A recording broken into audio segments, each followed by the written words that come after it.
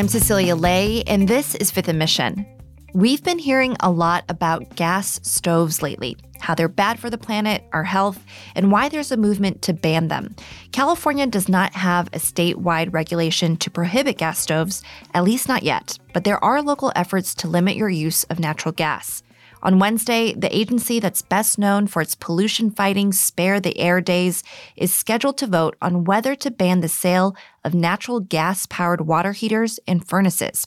It's all because of a gas called nitrogen oxide, which forms smog and is linked to serious health problems like asthma and cardiovascular disease. But not everyone is in favor of the proposal. Today on Fifth & Mission, Chronicle reporter Julie Johnson joins me to talk about the Wednesday vote and the immediate impacts that households across the Bay Area would see if the proposal is approved. She'll also explain why the pivot to electrical appliances could have major consequences and be very expensive. Julie Johnson, thanks for joining me on Fifth & Mission. Thank you. So, Julie, a consequential vote is happening on Wednesday, and that could result in a ban on natural gas water heaters and furnaces. What's the goal? What it does is the rule requires retailers start selling the kinds of appliances that don't churn out something called nitrogen oxides. It's a major source of pollution. The goal is to reduce pollution that's in neighborhoods, so in the air we breathe in the Bay Area. And the way to do this is to reduce the amount of nitrogen oxides that get churned out by the appliances we have in our home. The two main appliances in our homes that emit nitrogen oxides are gas-fired furnaces and gas-fired water heaters. Local air regulators think they can help prevent 85 deaths a year. And Julie, we've been hearing a lot about a potential ban on gas stoves, but this is different, right? This is different. Gas stoves also emit nitrogen oxides, but in less amounts, so they're not included in this rule. It's also important to understand that it's not actually a ban on any type of appliance. What it is that retailers who sell these things need to make sure that what's on the shelves don't emit this type of gas. Right now, the only models that do that are electric ones. Also, this rule is focused on pollution outside in neighborhoods, not inside homes. And tell me more about the agency behind this proposal, the Bay Area Air Quality Management District. Residents may know it best for its Spare the Air days. What's the agency's backstory? So the district governs all the 9 counties that touch the San Francisco Bay. So that's Alameda County, Contra Costa, Marin, Napa, San Francisco, San Mateo, and Santa Clara counties, and parts of Solano and Sonoma counties. The Air District has actually been around for a while. It was created in 1955 by the state legislature, and that was a time when Los Angeles had terrible smog, the kind that was compared to London. In San Francisco, local leaders were worried that it was going to get as bad here as it was there. So at first, they targeted problems like burning at garbage dumps and burning of garbage in the backyards. Then they moved to emissions at the gas pump when you were pumping gas. But today, most of their rules relate to industry. So the oil refineries we have here in the Bay Area, they work to reduce the amount of hazards that come out of those facilities. If these new standards that would limit the sale of natural gas appliances are implemented, what kinds of changes would Bay Area households need to make? The key thing with this rule is there's actually no immediate change required for households unless your water heater breaks. The earliest impact would be in 2027, and that's just for electric water heaters. The rule doesn't mean everyone has to start replacing them right away. It's just when they need replacing. With space heaters, they've given people more time because the technology is a little bit further behind. So you can keep using your gas-fired furnace as long as it works.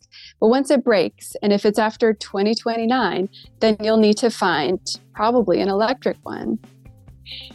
An important thing to know is that the Air District can push these dates back. So if the technology doesn't seem to be advancing in the way they think it should, if it's still too expensive for people to do this, if there aren't enough products on the market, they can push it back a couple of years, and they've got a built-in plan for that. We'll be right back. You can support Fifth & Mission and the newsroom that creates it by signing up for unlimited access at sfchronicle.com/pod or by downloading the San Francisco Chronicle app.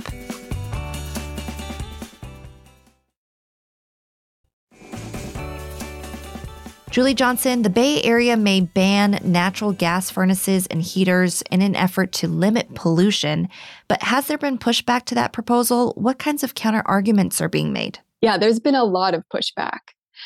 It's essentially asking property owners to, over time, bear the cost of improving human health. And homeowners are legitimately worried about how much it's going to cost. In the Bay Area, we have old homes here. About 65% were built before 1978, according to a report on this. And so that means their electrical systems are probably outdated.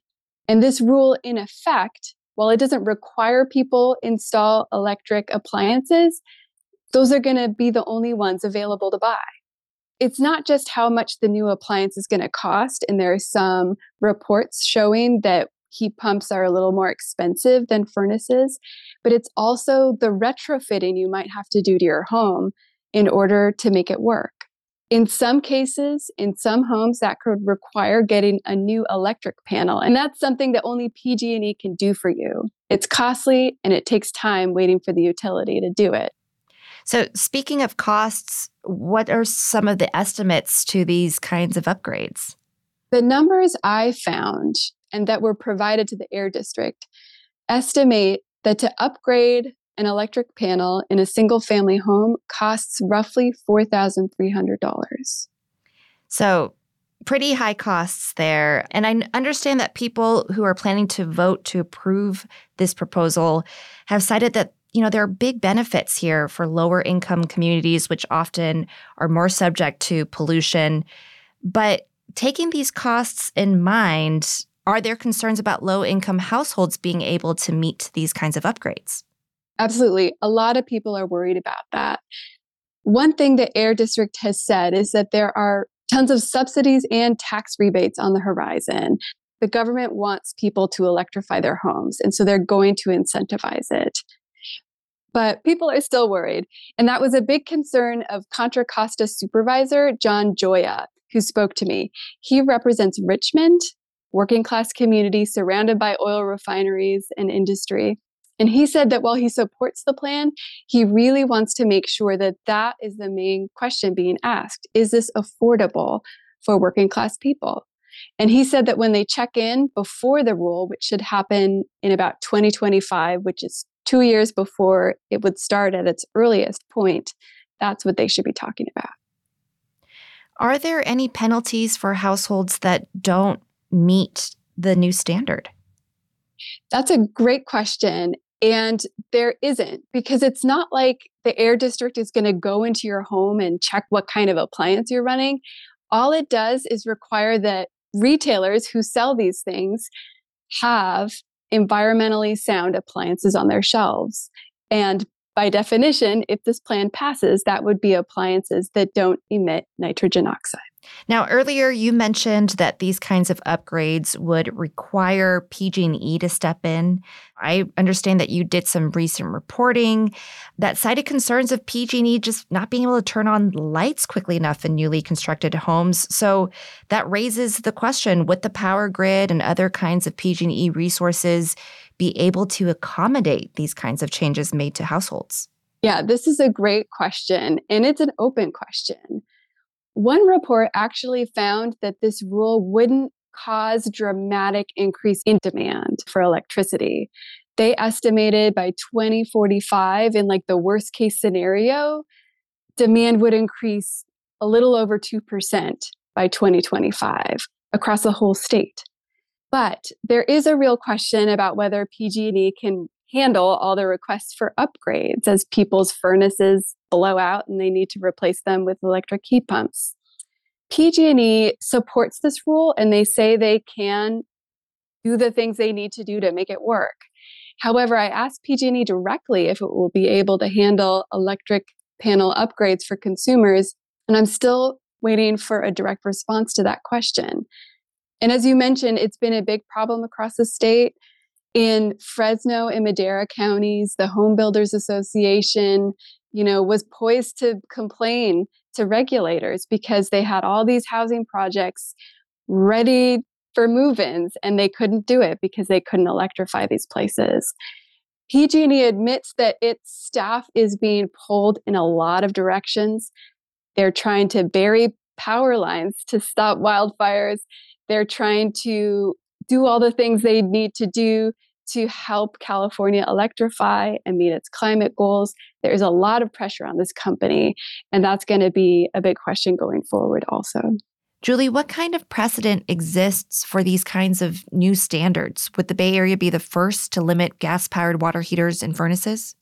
The Bay Area would be the first to try this out. And again, it's not a ban per se, because all it does is require that appliances meet certain standards. And there is a universe in which a gas-fired furnace maker creates one that doesn't emit this stuff. It's just not available right now.